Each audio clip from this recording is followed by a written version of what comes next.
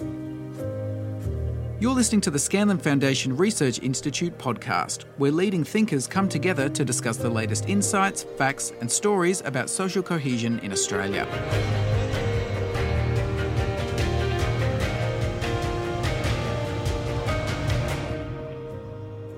Australia put an incredible amount of resources into making this program work.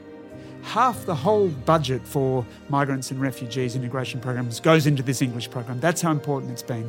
In the last 10, 15 years, but particularly in the last 5 or 6 years, the program has lost its way.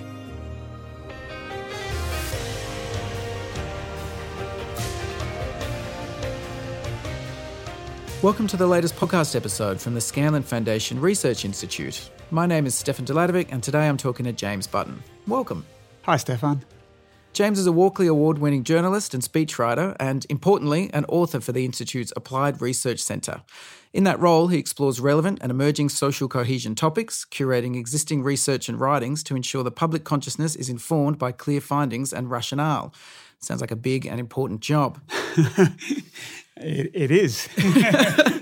I'm talking to you today because we are discussing the Institute's third narrative, which you have written, titled Australia's English Problem, How to Renew Our Once-Celebrated Adult Migrant English Program. It looks at the current landscape of English language learning among migrants and refugees in Australia. I enjoyed reading it and I'm looking forward to talking to you about it today. So am I.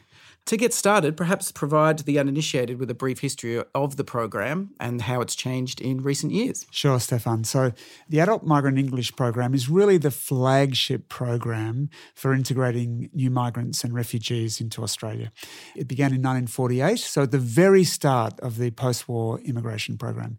In fact, even before the program started, the Australian government was funding English classes for non-English speaking migrants coming to Australia on the ship. Now, of course, in those early days, most of the migrants were coming, first of all, from Britain and Ireland, but gradually we took migrants, first of all, from the Baltic countries in Northern Europe, then from Southern Europe, and then from other countries. So gradually the proportion of migrants coming to Australia who did not speak English as their first language grew. But the Australian government saw from the very outset of the program that to be part of Australia, you had to speak English. And remember, in those days, the program was very much geared to assimilation. You know, you were to become an Aussie as quickly as possible.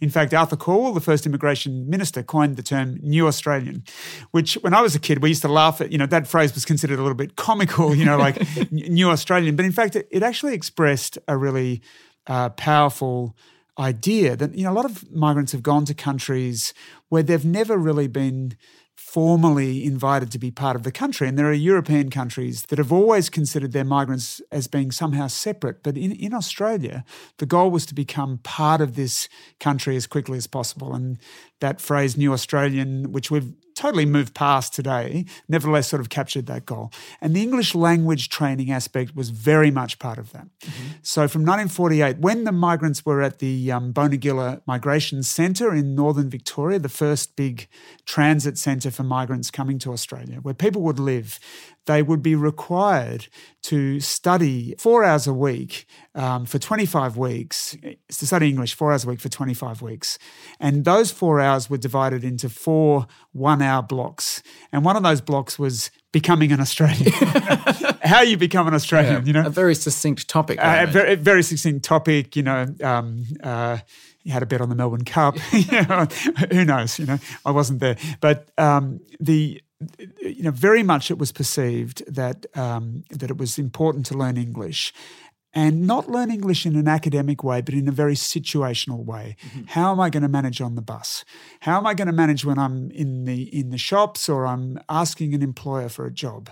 So this in the late 40s was actually quite innovative in language learning.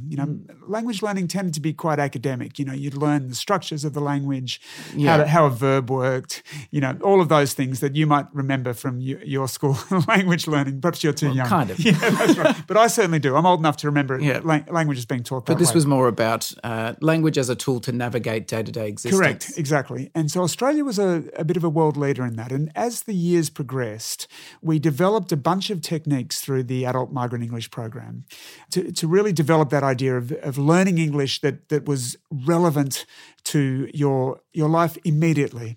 And this program became very important to new migrants. The teacher would be the one, Australian, not from their community that the migrants would know. So they would ask all sorts of questions about how Australia operated and what should I do in this situation. And so it became a really important tool, not just of English language learning, as important as that was, but of becoming part of this country. And so a lot of teachers found that very fulfilling work, to be really at the front line of integrating new migrants into the country. And we developed world-leading methods of, in curriculum and assessment. And, it really is a program that Australia could be proud of. And you see this in the Parliament in 2017, 8 MPs, 4 from the two main parties, Labor and Liberal, stood up in the Parliament and said, this is a jewel in the crown of Australian multiculturalism. But there's a catch. In the last 10, 15 years, but particularly in the last 5 or 6 years, the program has lost its way. And my narrative really explores the consequences of what it means for Australia to have lost the kind of power and quality of its really primary integration, program for our new migrants. Yes, and not to spoil the ending of your narrative, but you do come to, and it's already clear in the way you discuss it, but you find that the program is important and worthy of investment. Did you set off with that mission? Did you set off to explore a program which you understood to be so vital, or did you come at this with a more blank slate and that's what you discovered? That's a good question. No, I didn't really at all, actually. The Scanlon Research Institute, we wanted to look at English language learning amongst migrants. Okay. And the reason why we wanted to do that is because the percentage of Australians who don't speak English at home is growing. It's now about 1 in 4.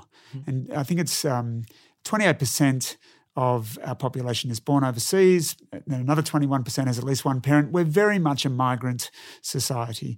And yet it's widely believed, both by people born in this country and by migrants themselves, that the key to getting the royal road to becoming Australian is to learn English. I was much more important than whether you were born here or not. Yeah, that was so interesting to me that when you ask sort of rank and file Australians what's the most important thing that makes you an Aussie, being able to speak English is more important than where you were born. Absolutely. There's an ANU poll that 92% of people polled in this 2015 study said that being able to speak English is the most important characteristic to being an Australian. And I suppose that's obvious. It means we can all talk to each other and, language is the very, most important tool for living. So just to come back to your question, we really started with a sense of how is that going? We have some concerns about how English language learning is going. The census figures show that the numbers of people who say that they don't speak English well are growing. Having been steady to about 2006, in the last 2 censuses, there's been quite a dramatic uptick in the numbers of people who say they don't speak English well. And so I chose the AMEP, the Adult Migrant English Program, because it is the flagship program for English learning. But we didn't start out to investigate the AMEP as such. And is the hypothesis that less people are speaking English well at home, is that, do we know why that is? Is that because of changing demographics? It's because of changing demographics. And there are 3 key groups where there's an issue about speaking English. The first of these groups, this is not in size, but there is a large proportion of Chinese immigrants to Australia who say that they don't speak English well. And that begins, if you go back to the early 90s when the Tiananmen Square, the students and dependents of the students came to Australia, or they were in Australia in many cases, but they stayed. And from those groups going on, and particularly in the last 10 years, we've been taking a lot of migrants from China. And in that group, there is a significant proportion who say they don't speak English well. The second group are amongst humanitarian entrants and refugees, and they come from many different countries. But they've often had very disrupted education, war, trauma, famine, has often prevented those people come to Australia from really studying much, and often they're not even necessarily that educated in their own language, let alone in English. So there are challenges there. And then the third group are women who are at risk of isolation. What might typically happen with migration is that a couple might come out, perhaps as a skilled worker or as even students who convert to Australian permanent residence, or as a refugee, where the man goes and works and the woman is at home. And some women are at real risk of being isolated and therefore don't learn English. They're at home, they take their kids to school. There'll come a time when their kids will grow up only speaking English or being bilingual, but often preferring to speak English. Mm-hmm. And it's critical that we reach all of those groups, but in the case of that third group, so that those mothers can succeed and function in Australian society, including talking to their own kids. And picking up on that idea of isolation, I was interested to read in your narrative the role that technology plays in that you sort of imagine technology as a binding agent for society. Like when we traditionally talk about social media and those sort of things, we talk about people being able to share thoughts more publicly and sort of bringing many different humans together. So I was interested to hear you read you discuss this idea that technology is actually allowing us to create effectively unconnected cultural islands within Australia. Could you talk a bit about that? That's right, Stefan. It's a different world from the migrants who came out in the 1950s and 1960s when they came on a ship, and they often expected never to go home to their country of origin, and many of them never went back. So the commitment to Australia and the need to succeed in the new country was very intense, and that included learning English. Although, of course, in those days, there were many factory jobs that didn't require you to learn English, so not all migrants did learn English. But today, you can fly to Australia and then 24 hours later, you can fly back home. Right? That's the first thing, right? We're connected in terms of transport. But there is also the media connection that you can actually be living in Sydney or Melbourne or Dubbo or Geraldton, wherever, and have a satellite dish that pipes into your home all media, news, entertainment, everything in your own language. And you can, in the big cities of Australia, you can shop. In the big migrant communities, you can shop in Chinese, get your hair cut in Chinese, Arabic, Vietnamese, whatever. So the opportunities to engage with the mainstream society can actually be reduced by technology, just by the fact that you can be at home, connected up, and not needing to work out how the newsreader on Channel 7, what that person's actually saying. So I think somebody used the phrase digital enclaves, if you like. That exists as a risk for the meshing of the society that we need to address. Because presumably the risk there is that you can live a majority of your sort of social existence in one of these enclaves, but there is a time where there would be a hard edge to such a thing, particularly you would imagine with government services and that sort of thing. And the workplace. Of course, you can sometimes find a job, say if you're a Chinese immigrant or student, you might find a job in a Chinese workplace, like a business or a restaurant or anything. But that's a small part of the overall workplace. And besides, we want people to be able to speak English, their own language as well. We want people to be bilingual, but we want them to be able to engage and integrate with the mainstream community, be that at work or school, in the park, all of the ways that being able to communicate enhances the experience of being alive in a particular place. So hence the importance of the English programs. Which speaks to the story you tell about the AMEP and the way that it's potentially lost its way. There seems to be, as time's gone on, a sort of splintering in understanding about the overall goal of the program, with some seeing it still as about integration and settlement, but it seems to be drifting more towards pure employment outcomes. Have I read that correctly? Yes, you have. And I think that there are a number of issues why the AMEP has lost its way. One of them is just the universal pressure on government programs to deliver more with less, and we can see this across the board. But there's no doubt that since the 1990s, the Adult Migrant English Program has been put out to competitive tender, so it's no longer run directly by the government, it's run by private and not-for-profit providers, and they tender for the contracts. And of course, there is always a tendency to fund. The government says this is not the case, but I've spoken to people who say that risk is realised in some cases, that the lowest cost tenders are selected. And that's one issue. Another issue is the one you point to, which is a tension between the employment and settlement goals of the program. What do we mean by that? Obviously, employment is getting people into jobs as quickly as possible, but settlement means as a migrant, being able to go to my children's school and talk to the teacher. It means understanding how the police operate in Australia. It might be very different from the way the police operate in my home country. Learning how to buy a ticket on the bus, all of those things that we call settlement, which is actually being able to navigate the new country. And the AMEP really began as a settlement program. Because when it began back in the 50s, there was so much work in Australia that the problem was actually keeping the migrants in the class, because they'd been for 2 lessons and then there'd be a job down at Ford and off they'd go. They'd be gone, right? Because that's what they're here to work and make money. And so that settlement program, that settlement emphasis of the program has been and remains very important. And some of the innovative work that's been done by some AMEP providers has been, for example, taking pregnant women to the hospital where they are going to give birth and teaching them some of the language around birthing in Australia, or getting a police officer in to talk about policing in Australia, or excursions to a sporting facility. The Western Bulldogs here in Melbourne had one of the providers used to take migrants out to the football, to talk to people at the football club. So that sense of one of the things that the AMEP did very well was to focus on this question of settlement. But it's expensive without a necessarily obvious return. And we've become very focused on returns. What is the return on investment here?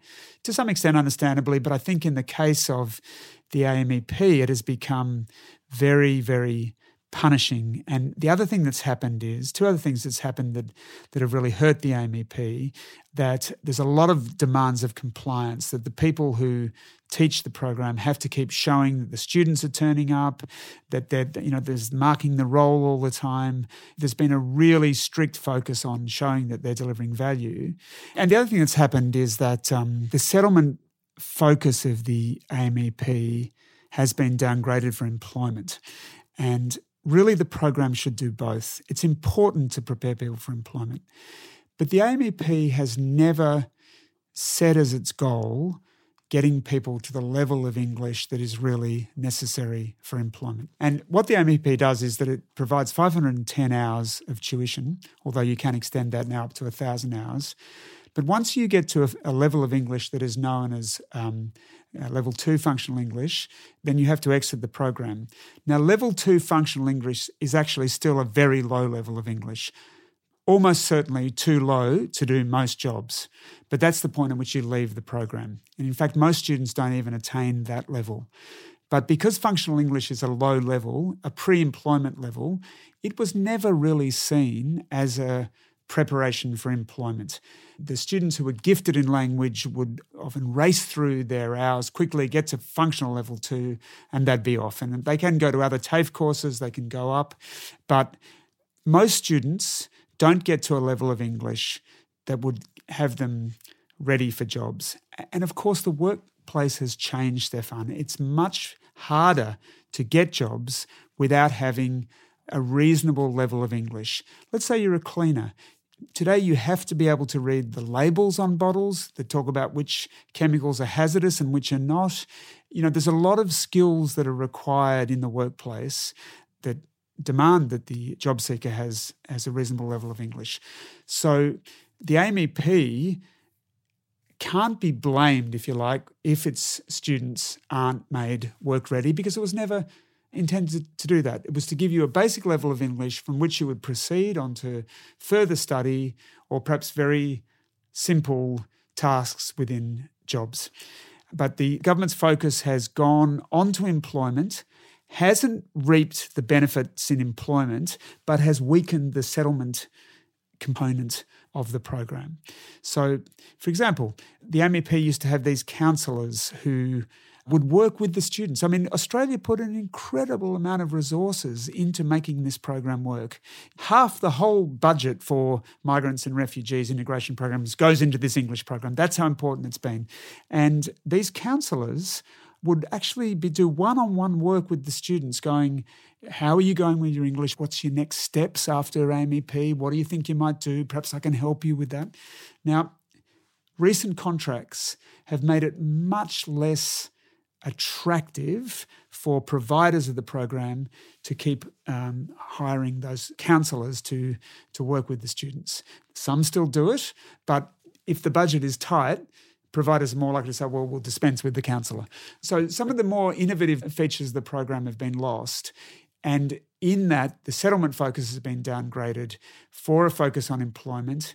What the program needs to do is to help those people who want to get quickly into employment to do so, but still look after those people whose English is at such a low level that employment is out of the question. And, people come as parents of other migrants. They might be 80. They're not going to be working, right? Yep. But they still should have the opportunity to learn English. There are two 90-year-old Russians in Sydney studying in the AMEP, or there were, So great, but they need to be accommodated as well. Yeah. Well, and as you say, the social and economic benefits do not seem mutually exclusive. It's just, if it's not mindful, it appears that it's just being sort of chipped away by ticking boxes and making sure it's turning a profit and that sort of thing. I think there's a rising awareness that that's the case, including in government. An issue that comes up often in Australia, in this sphere and in many, is the sort of metropolitan versus regional areas. And in this sphere, there's often talk of fostering migration outside of the major metropolitan areas. But in my experience, having sort of grown up in the country, there's just less money to go around out there. So how does that impact on this? It seems if we're talking about presumably a mainly metropolitan delivered program already being hard-strapped, it would be more pronounced out in the bush. That's a great question. As you know, most migrants come to the big cities, and I think the figure is that 83% of all migrants live in our big cities compared to 61% of the population as a whole. But the government has quite clearly flagged its desire to reduce the pressure on Sydney and Melbourne in particular by encouraging migrants to move to the regions. Now, there's not yet a whole lot of evidence that that is working because migrants come to the big cities for a reason. That's where the jobs are. Yep. And often because their communities are established there already from their source countries. However, if migrants are to move to regional centres, there are problems in terms of the AMEP because the capacity, right now, the AMEP does not deliver programs in many of those regional centres and probably delivers less than it used to. There is a distance learning component to the AMEP, but the numbers in the distance learning in recent years have been in freefall, down. And so distance learning is one of the areas that needs to be reinvested in because if migrants are going to move to different parts of Australia, they really need to have support. Now, of course, one of the benefits of moving to a country town is that you actually will be forced to learn English in the way that I described before, that if you're living in a big city, you can live in your community, migrant community, and not necessarily have to speak English too much. But if you're living in Dubbo, that's going to be a lot harder. Yeah. Nevertheless, newcomers need help. We've always done this well as a country. And if the government is serious about investing in its kind of measure of the seriousness of its desire to get migrants into regional centres, would be to invest in the AMEP in those places. So far, we haven't seen that. Which does not seem to be, I detect no ill will. There seems to be continued widespread support for multiculturalism as a foundation stone of Australia as a successful country. From the population, you mean? Yes, that's right. I think that's right. All the Scanlon Mapping Social Cohesion survey that is done every year shows that 80+% of Australians support multiculturalism. A similar figure say that immigration has been good for Australia. So the foundation of support for a multicultural society is still there. And that will definitely include, as we've seen from the polls, support for migrants learning English. Because one of the other things that Australians say in survey after survey, if you look at the Scanlon survey, is that migrants should be encouraged to fit into Australian society. Interestingly, in the last social cohesion survey, there's been growth in the percentage of Australians who say that migrants should be supported to maintain their own cultures. But clearly that comes within a larger popular view that you've got to become Australian, whatever that means. And it's not, that I hope is a very diverse label, but certainly being able to speak the language is considered part of that. Yeah, it appears from the survey results that English is seen as a tool, but there's not a suggestion from the widespread population that you should speak only English. Oh, no, I don't think so. That's not what I think the emphasis is on having all of us being able to communicate with each other. Yeah. Yep. And then beyond that, I think Australians would be sophisticated enough to realise that being able to speak a different language or two different languages is a gift. Yeah. And, it's a gift on all sorts of levels. Mm. So is the AMEP the best way to deliver learning of English for this cohort? Are there any other players or programs that you could foresee feeling this need better? I think it's the most important way, but it's certainly not the only way because, of course, we have migrants who come here as secondary students. The AMEP is for adults, although you can, as a refugee, age 16 and above, you can access AMEP programs. But obviously the school system is a very important way of teaching young migrants English. There is also a whole array of community services in libraries, church groups, in some businesses for learning English, which is outside the AMEP. And there is also the Community Hubs. The Community Hubs is a program that is managed by the Scanlon Foundation, mainly Commonwealth money, which is mostly attached to primary schools. And the thinking behind the Community Hubs, and comes back to that issue of women at risk of isolation that I mentioned before, is that a key point of interaction for many migrants, especially mothers, will be the primary school. And so building community hubs within primary schools, and there might often be a preschool centre there as well. So a mother might drop her children off at school or preschool, and then right there she can take an English class. Great idea, because one of the problems with the AMEP is that often the AMEP makes childcare available, but often the childcare is at a different place from the English class. Big problem. If you've been in Broadmeadows lately, the buses don't always come all the time and, you're racing between one and the other. Yeah. You might just go, I'll skip the English class, just drop my kid off at the... So the community hubs are, really, and they're growing, an imaginative way to address that third group in particular of women at risk of isolation. So there are different creative ways to address Australia's English language deficit, and we probably need more of them. Mm-hmm. So, to wrap up, your final word on the AMEP, what would you see would improve it and ensure its longevity in Australia? One thing that has really worked well in the AMEP, Stefan, has been the settlement language pathways into education and training program. That's a long-winded term for a very, very effective sub-program within the AMEP. And what that program does is that it provides an opportunity for migrants studying in the AMEP to get work experience. And so employers sign up to the program, and you might go and work for a local council or for a business 10 hours a week as part of your AMEP, and then you bring the experiences back from the workplace into the classroom. That's been a very effective program. And one of the things that I think, and people who are kind of specialists in this area think, is that this work experience program could be expanded perhaps to, it's always been the students at the higher levels of English language learning who have taken that program, but it could be expanded to students at lower levels because, one, that's what students want, is to get out into the workplace. Mm-hmm. Secondly, you get that raw exposure to Australian life in the workplace. You stumble in the workplace where you don't know what to say, but then you go back to the classroom and the teacher says, what you could have said was this, right? Yeah. Then you go back and try it again the next day. So that's one thing. She will be right. Yeah, why do people keep saying it to me at work? One student from China, she said, what does spit the dummy mean? She was working in a childcare. She came back and she said, what does spit the dummy mean? Right? So you get that great interaction between the classroom and the workplace.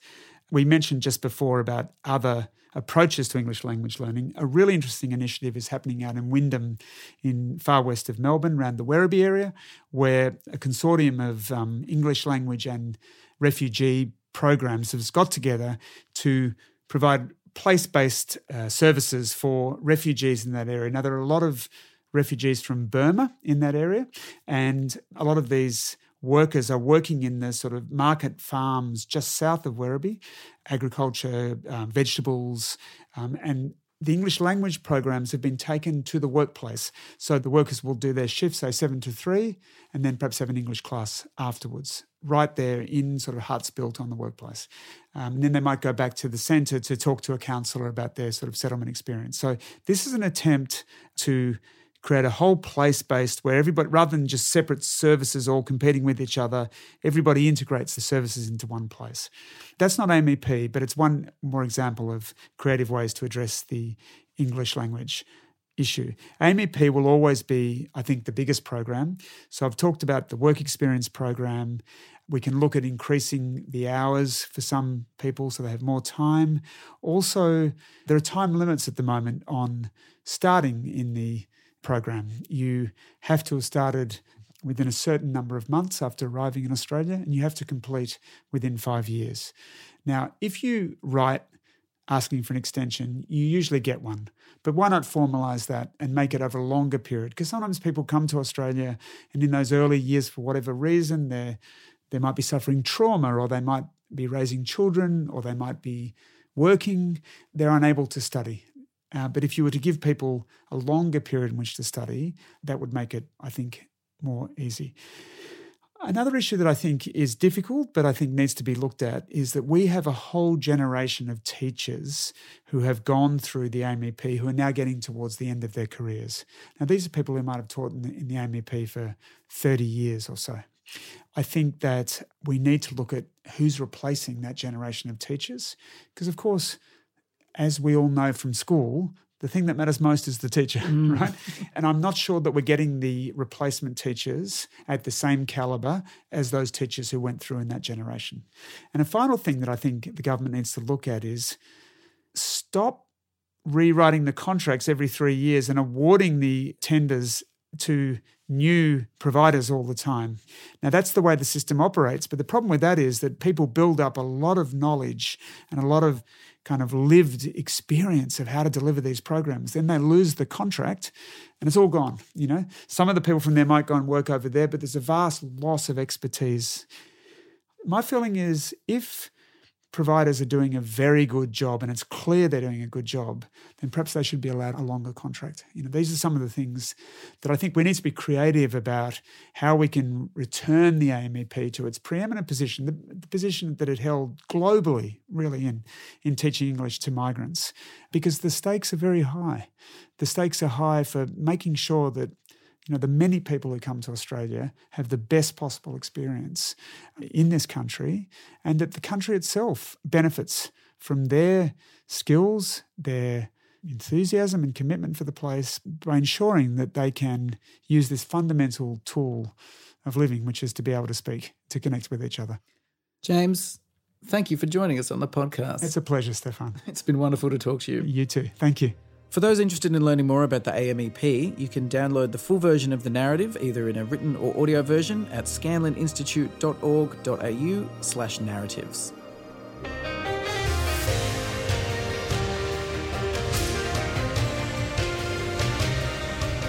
Thank you for listening to the Scanlin Foundation Research Institute podcast. If you like this episode, feel free to share it with your network. And don't forget to follow us on Twitter or subscribe to our mailing list at scanlininstitute.org.au to ensure you don't miss future episodes.